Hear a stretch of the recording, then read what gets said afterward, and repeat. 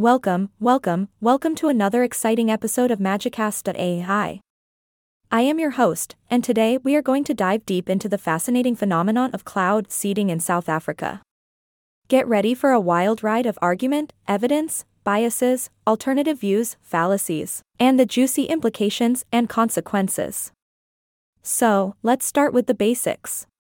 Cloud seeding, also known as weather modification, is a technique used to enhance precipitation levels by dispersing substances into the air that serve as nucleation sites for rain or snow. It's like sprinkling magic dust in the clouds to make it rain. How cool is that?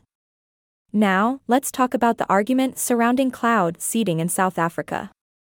On one hand, proponents argue that it can help combat drought conditions and increase water resources in regions that desperately need it.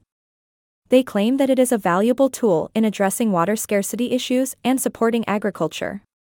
On the other hand, skeptics question the effectiveness and potential consequences of cloud seeding.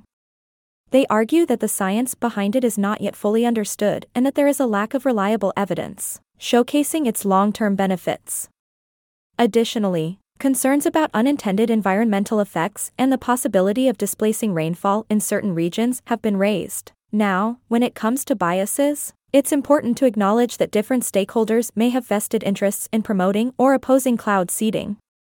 For example, companies that provide cloud seeding services might have a bias towards promoting its benefits, while environmental organizations may have concerns about potential harm to ecosystems.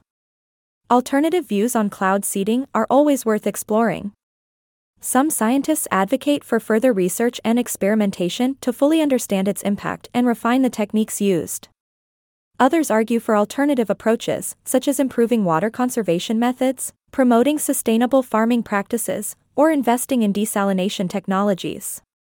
As for fallacies, it's important to be cautious of overly simplified claims or sweeping generalizations. Extraordinary claims require extraordinary evidence, as they say. So, let's keep our critical thinking hats on and demand solid scientific evidence when evaluating the effectiveness and potential risks of cloud seeding. Now, let's talk about the implications and consequences.